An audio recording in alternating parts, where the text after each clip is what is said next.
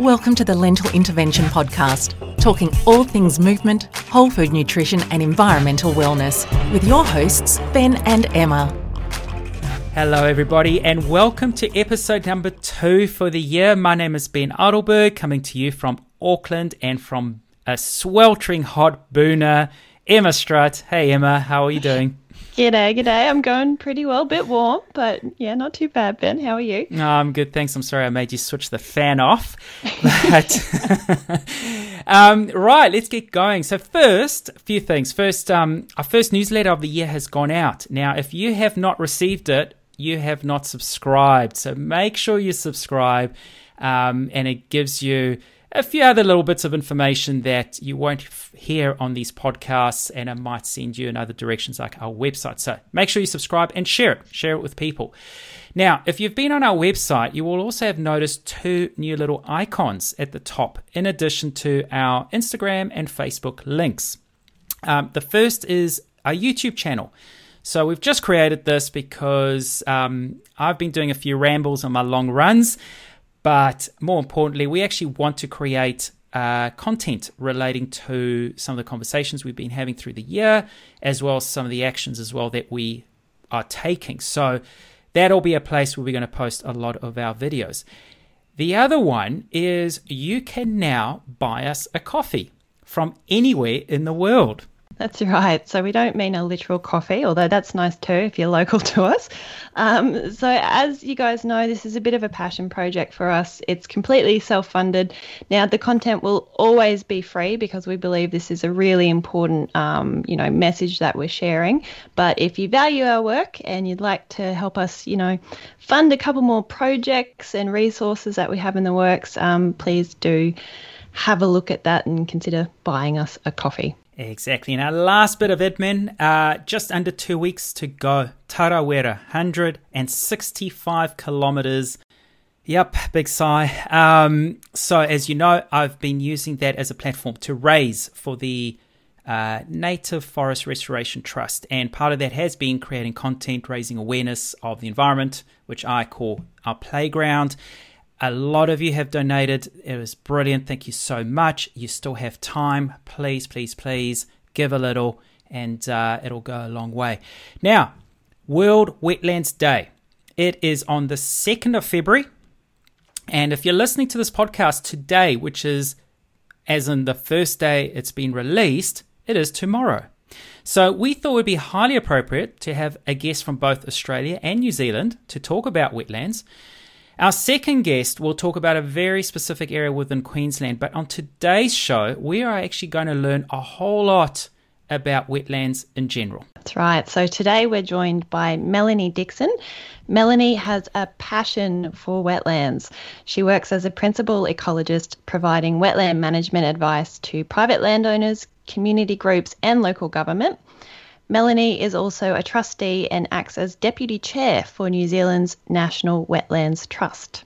So Melanie, thank you so much for joining us today. I've seen you described as a swamp fanatic before, so I'm very much looking forward to this conversation, just in time for World Wetlands Day. Kia ora, and thank you so much for having me on and choosing the topic for and helping highlight World Wetlands Day. Awesome. Now, Melanie, tell us a little bit about yourself. Tell us about, you are a principal ecologist. And so tell us a little bit about your background and your evolving passion for the environment. It would have started when I was a kid, as it does for most people. I have a suburban West Auckland upbringing here in Te Atatu, and living quite close to the mangroves. So the mangroves were, I guess, one of the first natural areas that I was aware of. I also was taken for walks in the Waitakere Ranges, and we spent a lot of time over summer going camping in sort of more wild, remote places. So, and I loved climbing trees. So I did like the outdoors, and at school I quite enjoyed science. So I took that on to university, and it was at university when I was doing lots of different things, science and geology and bits and maths and things. And then when I did ecology, I was like, oh, this is my thing. this is what I enjoy.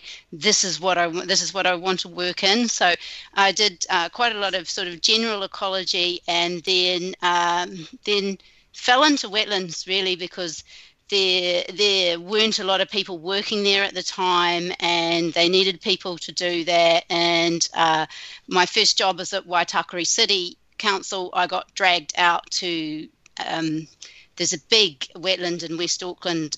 People either call it Bethel Swamp or Waitakere Wetland. Out there, and then just sort of got into that side. So, yeah. Gosh, a lot of puns there. You fell into it. You got dragged through it. Obviously, setting the scene for wetlands. So, tell us more. So, for us, we've the episodes up to now, we've spoken a lot about terrestrial, related environmental space in terms of trees and soils and so on. We've had guests talk about oceans and so on, but wetlands and kind of sits in the middle. It's there's stuff growing in there, there's plants, but it's wet.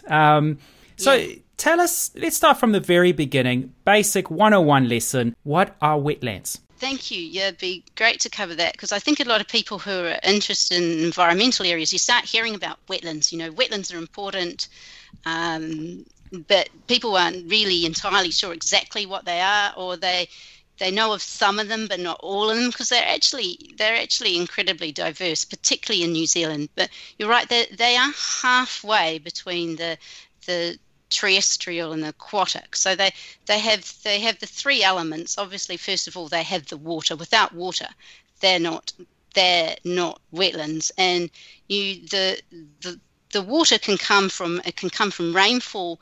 It can come from, say, streams or overland flow, and it can come from groundwater. And sort of the amounts of water in a wetland makes for the different types of wetlands that we have. So all those terms that you hear, like swamp, bog, marsh, fen, they're all different wetland words, and they all relate to where the water comes from and sort of the amounts. So you've got the water, and the water makes really crucial changes to the soils, mostly because it's reducing the amount of oxygen in the soils, partly depending whether the water is above the soil or it drops below occasionally. It's making these changes to the soil. And then that changes the plants. The plants that can grow in the wetlands have to be specially adapted to these particular soils. Now, they have to be able to bring oxygen down to their roots. So that's why you'll see quite a lot of them are that sort of reed structure, sort of tall and thin, and within their structure they can bring a lot of oxygen down to their roots, and they can sort of float.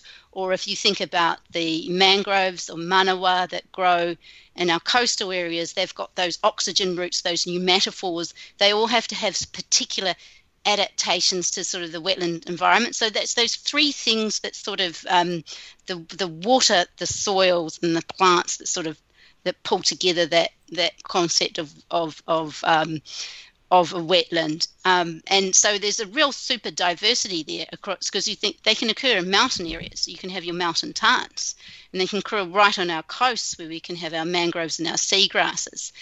And we can have wetlands that are dominated by forest, and I know one of your guests has talked a little bit about the kahikatea trees that once grew in great forests over the country.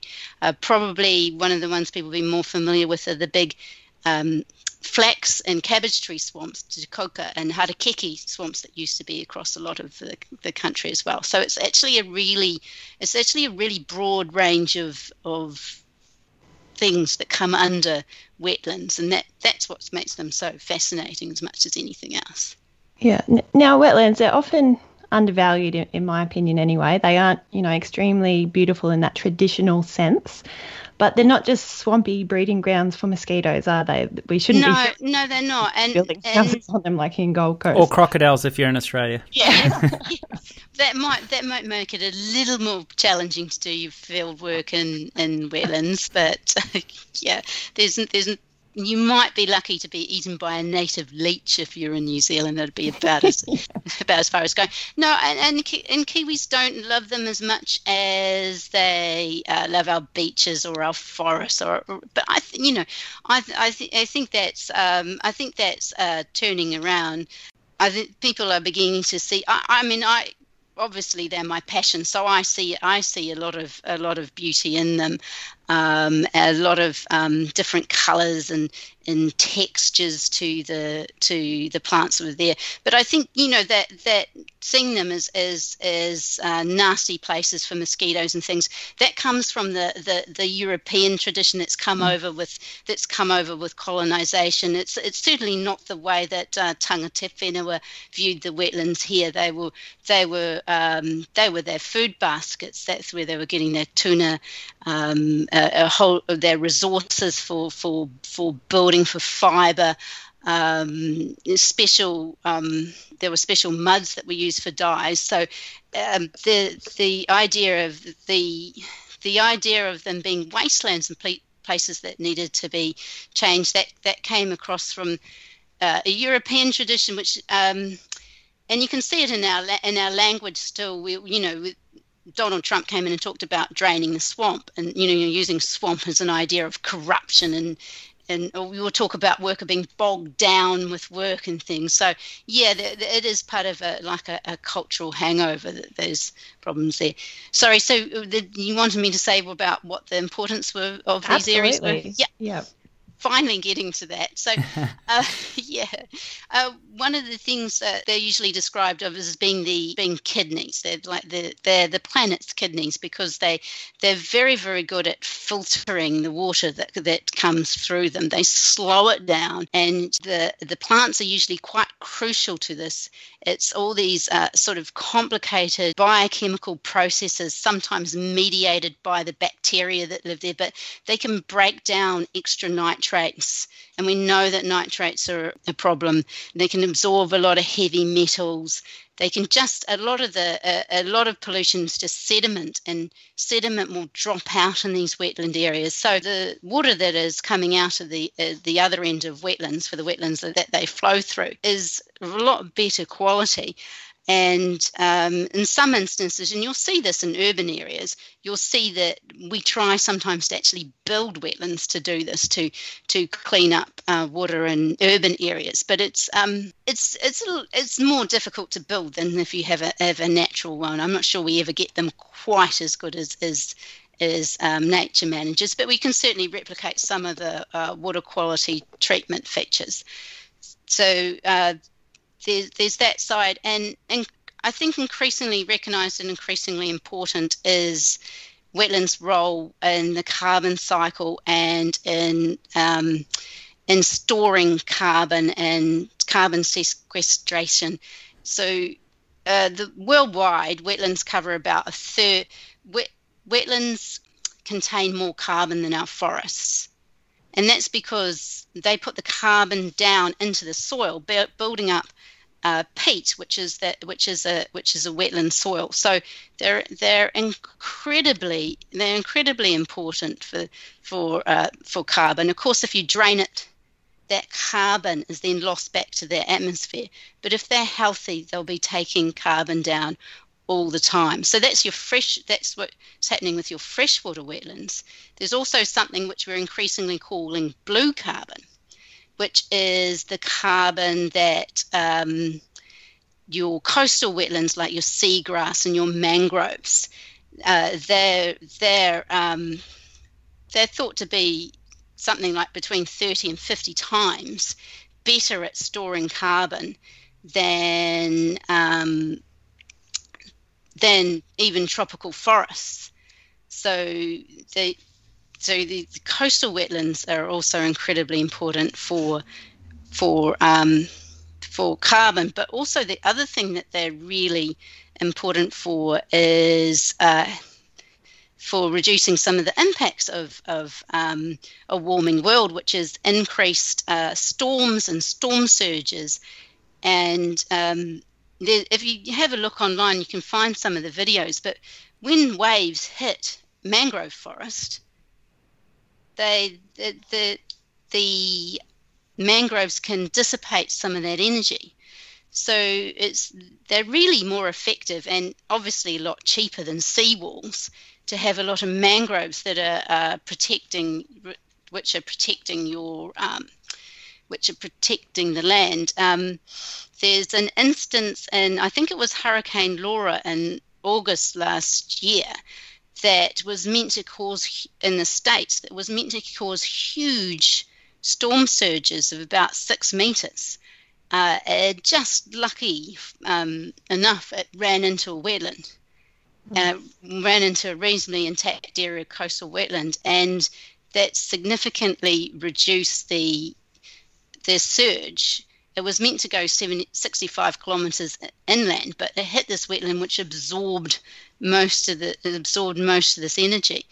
So what's that? That's carbon, kidneys cleaning, hazard reduction. Oh, biodiversity, that's of course another great one. And certainly a lot of people who get into wetlands get into it from appreciating bird life, because they're incredibly important for that. Not just bird life, but they do have particularly high numbers of birds, and that's another important reason for. Yeah, that's another one of their important values. Listening to you talk about the what makes a wetland, as someone that spends an incredible amount of time outdoors and mountains and bushland, forests, etc. around New Zealand, it starts to make me think that I've actually come across more wetlands than I realise. Because like you say, we think it's just a swamp or it's just mangroves. Yes, we know those are wetlands, but there seems to be a lot more, a bigger range or bigger variety of wetlands. Are you able to sort of give us an example of are they categories or are they different types, or what distinguishes one type of wetland from another? But there seems to be quite a few different types, aren't there? Yeah, there are, and I think probably our most overlooked ones, and they're a challenge to map too, and sort of get a handle on monitoring them and their numbers, are ones that are dominated by either forest trees or by scrub. And so in New Zealand, a lot of our wetlands can actually be dominated by manuka. There are some in Australia, leptospermum. I imagine they probably grow in wetlands there as well. There's such an adaptable plant that they can actually grow in wetland areas, particularly sort of coastal wetlands. And you could probably have gone through those without realizing those areas were wetlands. And it makes them a bit vulnerable too, because they look like just what's usually called here scrub or regenerating forest, and may not realize it is as valuable as wetlands. So we got the basis of categorizing them goes back to the hydrology. So if we start with things that only have rainfall as their only source, those are the bogs. So those you'll see more on hilltops or mountaintops, or they're a little bit higher up. Yeah, but there's some big ones, and there's the Kupuatai Peak Dome, which is in the Waikato. But you can't, because the whole landscape is so flat, and it doesn't have a lot of areas where you can sort of access and see it. But certainly, yes, there are a lot up in the higher areas, and the reason for that is because it's colder. The water's not evaporating as quickly, so it builds up. So yes, you get you do have those bogs and sort of the mountainous areas, and sort of at the other end where you'll have higher fertility because it's been fed by rivers or streams, as well as groundwater. You'll have the swamps. So that's probably the bits that you're most likely to see little bits remaining on farmland. You sort of might see a few cabbage trees in a corner or something like that. Those are the swamps, and flax is also an important component of those. And then you have marshes, which have a lot of fluctuating. They have very high fluctuations in water levels, and Salt marshes are a kind, of course, the fluctuation there is with the tide. So for the freshwater marshes, the fluctuations with flooding. With a lot of our rivers now sort of trained by the flood protection, so they don't go up and they don't fluctuate so much. We do see less of those, but so those, if the coastal ones up and down the country, even up in the northern areas where you have the mangroves, and behind them you'll have like the salt marshes. That you usually will have an area of salt marsh, and those areas you can have quite big areas in our estuaries and things like that. We also take quite a broad, meaning at the Wetland Trust, we take a broad definition of wetlands. So we pick up we consider all the little lakes and things to fall in, and lakes and estuaries to be included in those definitions as well. And I see geothermal pools as well. Geothermal, yes. Never thought those were wetlands. Yes. Thank you for reminding me of those ones. Yes, there's not too many near where I live. So, yeah, they're a pretty neat kind of wetlands. You can imagine they have some very specialised kinds of plants that grow in them. I don't like to get that close to them myself. I've been out with some botanists and it's been a bit scary, and they're like, oh, what's growing over here? I'm like, boiling mud. And yes, geothermal wetlands are another kind of wetland, possibly a little bit less at risk in some regards, keep people out pretty well. Yeah, that's right. Now, you mentioned just briefly before the impact of farming on wetlands. Now, a lot of New Zealand's wetlands have either been drained or filled. What are some of the things that are affecting wetlands at the moment, apart from farming? Well, usually what will be quoted for wetland loss in New Zealand is 90%.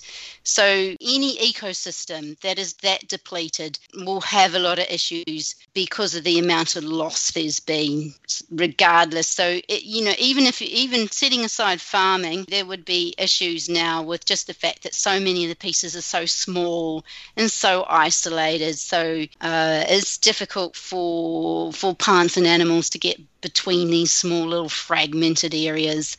Most of the wetlands were actually cleared in sort of more of the pioneering days of agriculture. There were actually in New Zealand subsidies for farmers to convert wetlands to pasture up to, I think it was 1987. Gosh. Yeah, so, I've met farmers who like, well, the government used to give us money to get rid of these areas. So it's within...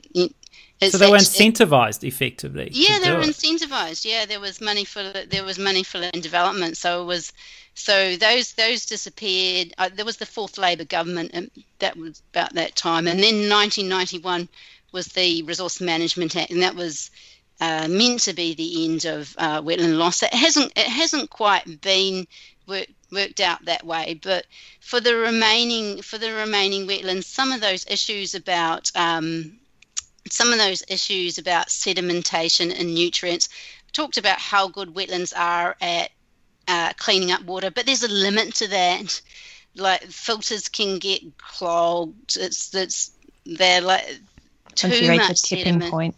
Yeah, that's exactly it. So they can do it, but not if it's too much. It'll start impacting their health, and you get a reduction and you get a change in the plant communities and a reduction in their biodiversity. If they're dealing with pollution, particularly sediment, and there's so many different wetland types. Some are more vulnerable to pollution than others, but I think the main issue is that with farming is there's still pressure to clear some of these areas. The other issue is we've got a lot of farming on areas which were wetland. Like if you look at the Hauraki Plains, a lot of the areas in the Waikato, so they are peat soils, and these peat soils, when they're exposed to the air, they're not wet anymore. They're drained wetland. The peat degrades. So 6% of our carbon emissions actually comes from, in New Zealand, actually comes from this peat degrading and breaking down. And so what that means is the surface is actually, the whole land shrinking. And then you've got to then the farmers and the flood protection authorities have to look at, well, we have to do more drainage because the whole thing is sinking further down. And we're certainly seeing some issues certainly in the Hauraki Plains with some of that land is now below sea level. So then you have to put pumps in to keep it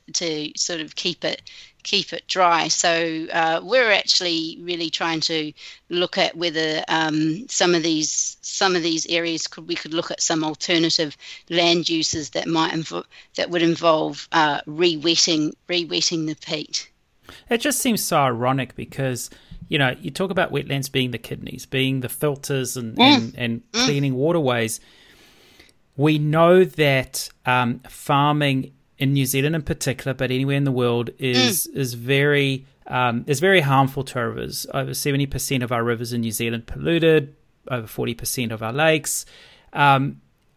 So you would think there would be incentive to keep wetlands to help the impact of farming. Yeah. Is it a lack of protection of wetlands? Is it a lack of understanding? I mean, sure, 150 years ago, no one really cared about the environment, but now farmers having the pressure from knowing the damage that they're causing to the environment, why are they still clearing? Is the incentive still there from the government? No, the incentives aren't there, and we've been at the Wetland Trust. We've been thinking the same thing. What's going on? There's meant to actually be rules in place now.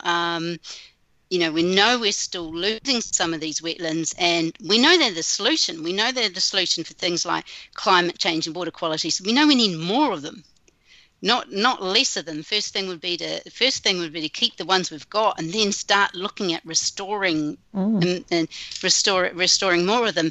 And we're actually very lucky to get funding from the Eli Environmental Trust.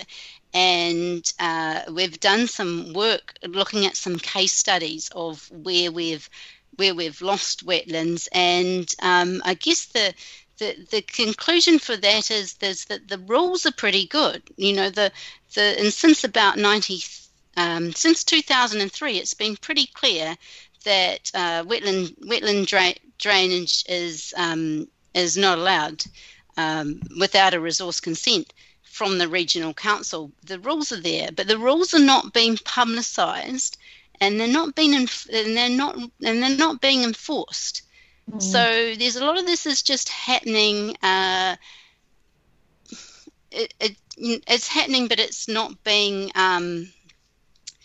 It's not approved. If you get my my meaning there. So we will be releasing this report tomorrow on World Wetlands Day. It'll be up on our website, and people can read that information for themselves. But I think the main conclusion for that is it's a lack of promotion and enforcement of the rules. We did find a few sort of loopholes. Like sometimes there's been the situation where the vegetation's not been protected, so people have cleared the vegetation, and then because the area can't meet a definition of a wetland without the vegetation, then you can drain it. So there have been a few loopholes, yeah. But some new rules came in on near the end of last year, and that they are strong rules, but we have. Our conclusion is strong rules are not enough, and I think it's partly. I guess it's like do people wear seatbelts? Well, or use actually maybe a better example is using cell phones in the car. We know it's illegal, but some people haven't really accepted that that's important, so they don't necessarily sort of follow it. Yeah. I mean, wetlands are understood to be a very important component to managing environmental change, and yet it's one of those areas that's hugely affected globally. So, and here we've got an example why it continues to be, which is just mind-boggling, because it's we've got so little left. 10%. I mean, that's yeah. And when you say 10%, that's 10% as a national figure. We've got our eastern sort of regions, so sort of like say the Hawke's Bay, you'll be down to 1 or 2%, or Canterbury, you'll be down to 1 or 2%, whereas the west coast of the South Island's probably sitting still at about 30%. Well, that's because it never stops raining there. So it's a lot harder. But actually, in your drier areas, and this is one of the values of them as well, because they're like big sponges that and that helps with the flooding, but it also helps with maintaining groundwater levels, because it will hold the water, and they slowly release the water back into the groundwater. Right. So they're stopping. Yeah. So in dry areas, they'll certainly, if you've got them, incredibly important to hang on to them. Yeah. Now, you mentioned the report that you're about to release. Yeah. So tell us a little bit more about the National Wetland Trust and what you guys get up to. Yeah, so we've been around now since 1999, and we're an umbrella organisation for grassroots wetland enthusiasts and community groups and professionals and others who are interested in work in the areas of wetlands. And we have a newsletter. We've got for our members. We do social media. We run a World Wetlands Day event. We had a great event yesterday in the Waikato, but we publicise all the events nationally on our website. And our aim is to increase the awareness and appreciation of wetlands. And our tagline is getting Kiwis into wetlands, and we mean that literally and figuratively. We think the key to appreciating them is to actually spend some time in these areas, and that's why we spend a bit of time trying to keep our website up to date with lots of the wetlands that you can visit, and whatever area you're in, there'll be a few, and accessible places to visit as well, because a lot of our wetlands now have boardwalks through them. So, and for a lot of people who may not be able to do a big backcountry walk, they'll be able to do, or a massive trail run.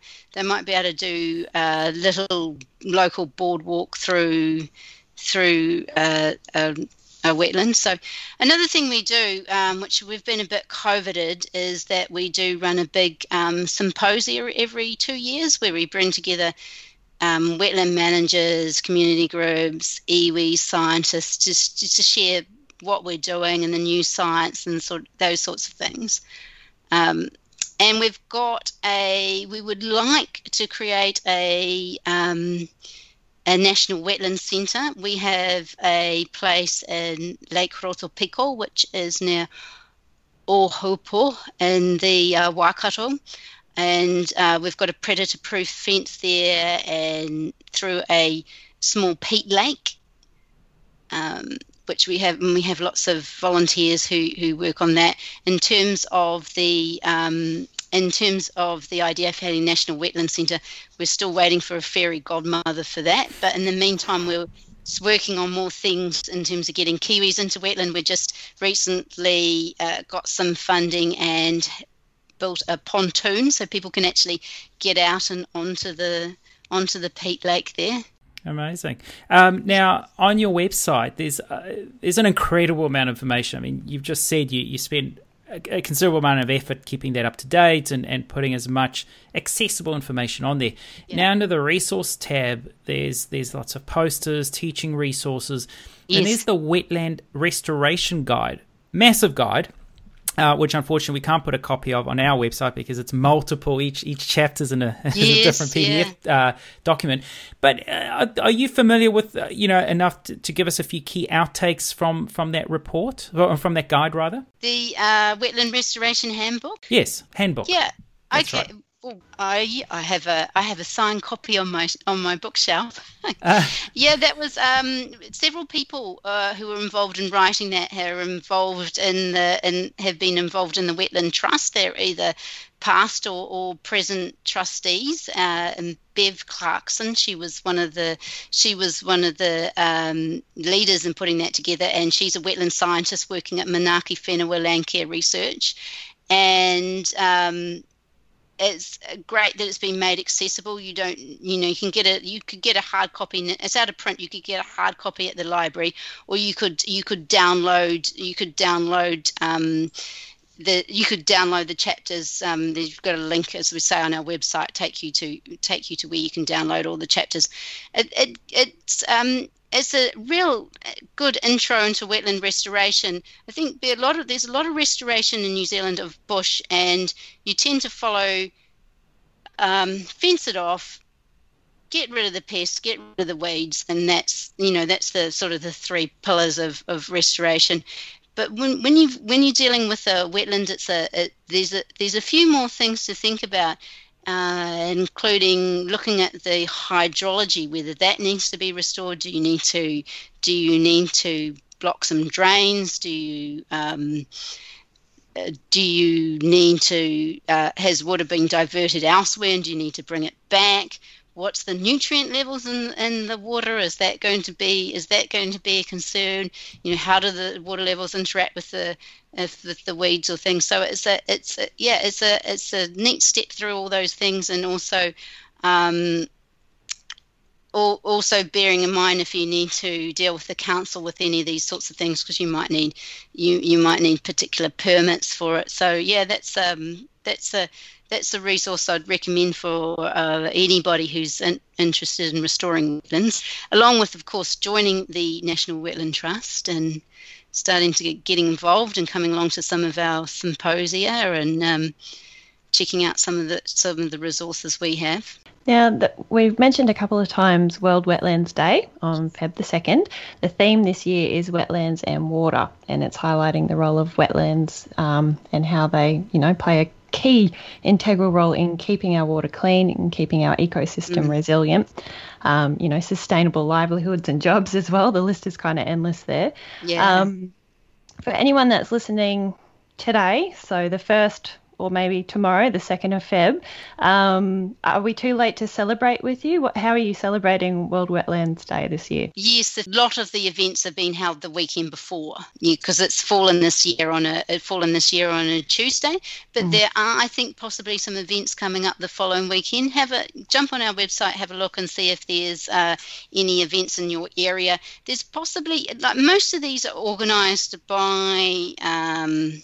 A lot of them are organised by community groups, or sometimes by regional councils or local councils, or sometimes the Department of Conservation, and usually on top of other stuff they're doing as part of their job as well. So I think it feels like there's a few less this year, and I think that's a COVID related thing. You're like, wow, do you organise something and then find it might get shut down? But I would encourage anybody who finds there isn't an event in their area to just find out more about their wetlands in their area, and see what you might be able to see if you look at it with fresh eyes. So that wetland restoration handbook, sorry, I keep calling it a guide, but that handbook, is that something for on a bigger scale? So say I purchase a big plot of land and a farm or something, or is that something I can actually apply to my own home in the back garden that maybe has a stream running through, or to what degree? Or if not,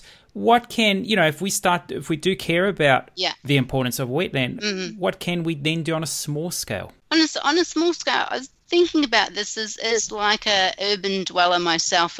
You may not have a wetland to restore, but you can sort of bring some of those wetland principles, which is about slowing water down, filtering water, and cleaning it as much as possible. Because if you look at our cities, the way water is being treated in, I guess, the 20th century is you get it to sea as quickly as you can.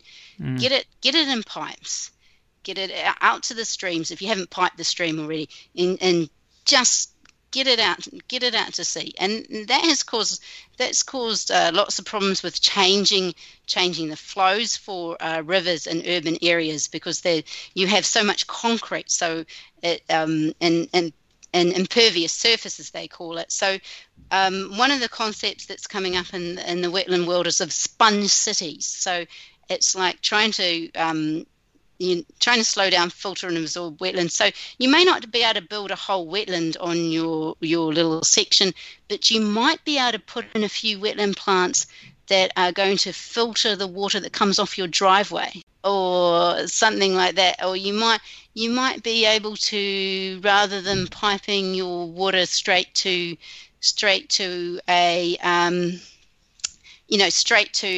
the stormwater infrastructure, straight to the pipes, you might be able to have a tank that then lets it slowly seep out and go into the groundwater. So, those are some of the things perhaps you can do as urban dwellers or be thinking about. So there's another concept called water sensitive urban design. And that's you see some of the planting that you'll see around some urban areas now is actually things like rain gardens, and they're trying to replicate what some of the things that wetlands are doing by filtering water and things. There's examples in some of our biggest cities of these. Well, Melanie, I think this has been a brilliant way to kick off we're going to call it the Wetland Month. Month. That's rather than go Wetland Month. Exactly. So, so I think, and for our listeners in Australia or anywhere else in the world, look online, do a little research and see what's happening in your community. Next week we've got a guest from Australia, so we're definitely going to learn about a very particular area. But, get involved. And, Melanie, we're really appreciative of you coming onto the show, teaching us about a whole, I was going to say a whole new world, but there's so little of it left, which is such a shame, but really, really brings a new level of appreciation for a component that is so important to the health of our planet, which subsequently is our own personal health. And, there's not a lot of it left anywhere in the world. So it is something that we need to really treat as precious and try and reinstate where we can. So thank you so much again coming onto the show to share your knowledge and that insight and inspire us to do a little bit more. Thank you. I always think that we need wetlands more than they need us, really. We just need to wake up to that. Exactly. Yep. No, thank you very much, Melanie. Thank you. Thank you. Thank you for listening to the Lentil Intervention podcast. If you found this interesting, make sure you subscribe and share it with your friends.